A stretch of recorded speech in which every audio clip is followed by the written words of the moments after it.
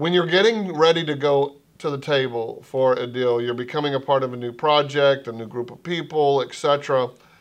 What are some of the red flags or the deal breakers, the deal stoppers that stand out to you that you go, either this has to be fixed or I'm not going to be a part of this, or maybe this is just not the right opportunity for me? What are those things that throw up the big red flags for you?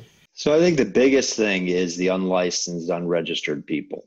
Um, Unfortunately, in the small cap marketplace, when you're dealing with capital formation for early companies, those early stage companies are looking for any and all opportunities to raise capital.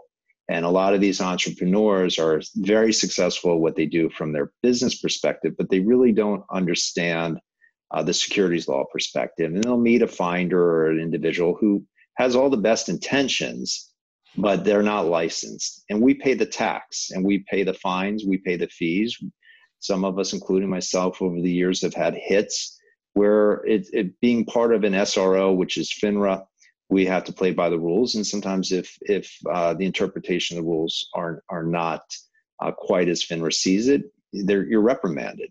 That's important because those rules have the ability to protect investors and the issuers. So I think a red flag that I see a lot of times is I'll have somebody come to bring in a deal to my office, sit down with me, tell me all about it, get all excited about it, and then stick their hand out expecting to receive a fee. Non-licensed, licensed, and unregulated people cannot receive commissions or fees. So there's a lot of, I want to call it game playing, where they try to get creative and try to find other ways to receive that compensation, whether through a marketing agreement or a referral agreement. And I think in time, the SEC is going to become wise to this because we're seeing more and more of these issuers not use broker dealers, which means that there's no gatekeeper. And that means those issuers are probably paying fees they really shouldn't. The problem is that gives a lot of investors in certain states the right of rescission.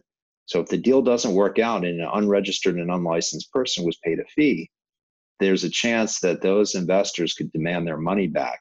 And that issuer would be left in a very dangerous situation. The one thing I think, though, the SEC has done and they've proposed is expanding the finder's exemption, which will clearly define when an unregistered person can receive a fee and how that fee can be paid and for what services can be provided. So I applaud the SEC that they're making a step forward. I think that to me is a deal breaker. The other thing that's a deal breaker is these companies that come in that the entrepreneur, I want to say, is drinking the Kool-Aid, where they just believe that their company is worth $1 billion. And you made the joke about the flying car. I mean, I actually had people come in with a flying car. That was a deal that was shopped around a number of years ago. I think most of my competitors saw it on the street.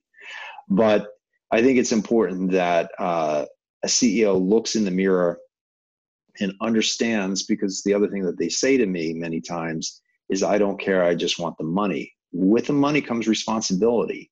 You have shareholders. You have a responsibility, a fiduciary responsibility to do what's right for them at all times. So sometimes I think entrepreneurs lose sight of that and don't understand quite what they're getting into. They're being brought into a capital raising, I don't want to call it a scheme, a capital raising structure that they're excited because they get the cash, but they don't understand the responsibility that comes with it. And suddenly they're left with thousands of shareholders that are demanding to know what's going on, and rightfully so deserve to know what's going on. And sometimes those issuers lose sight of that.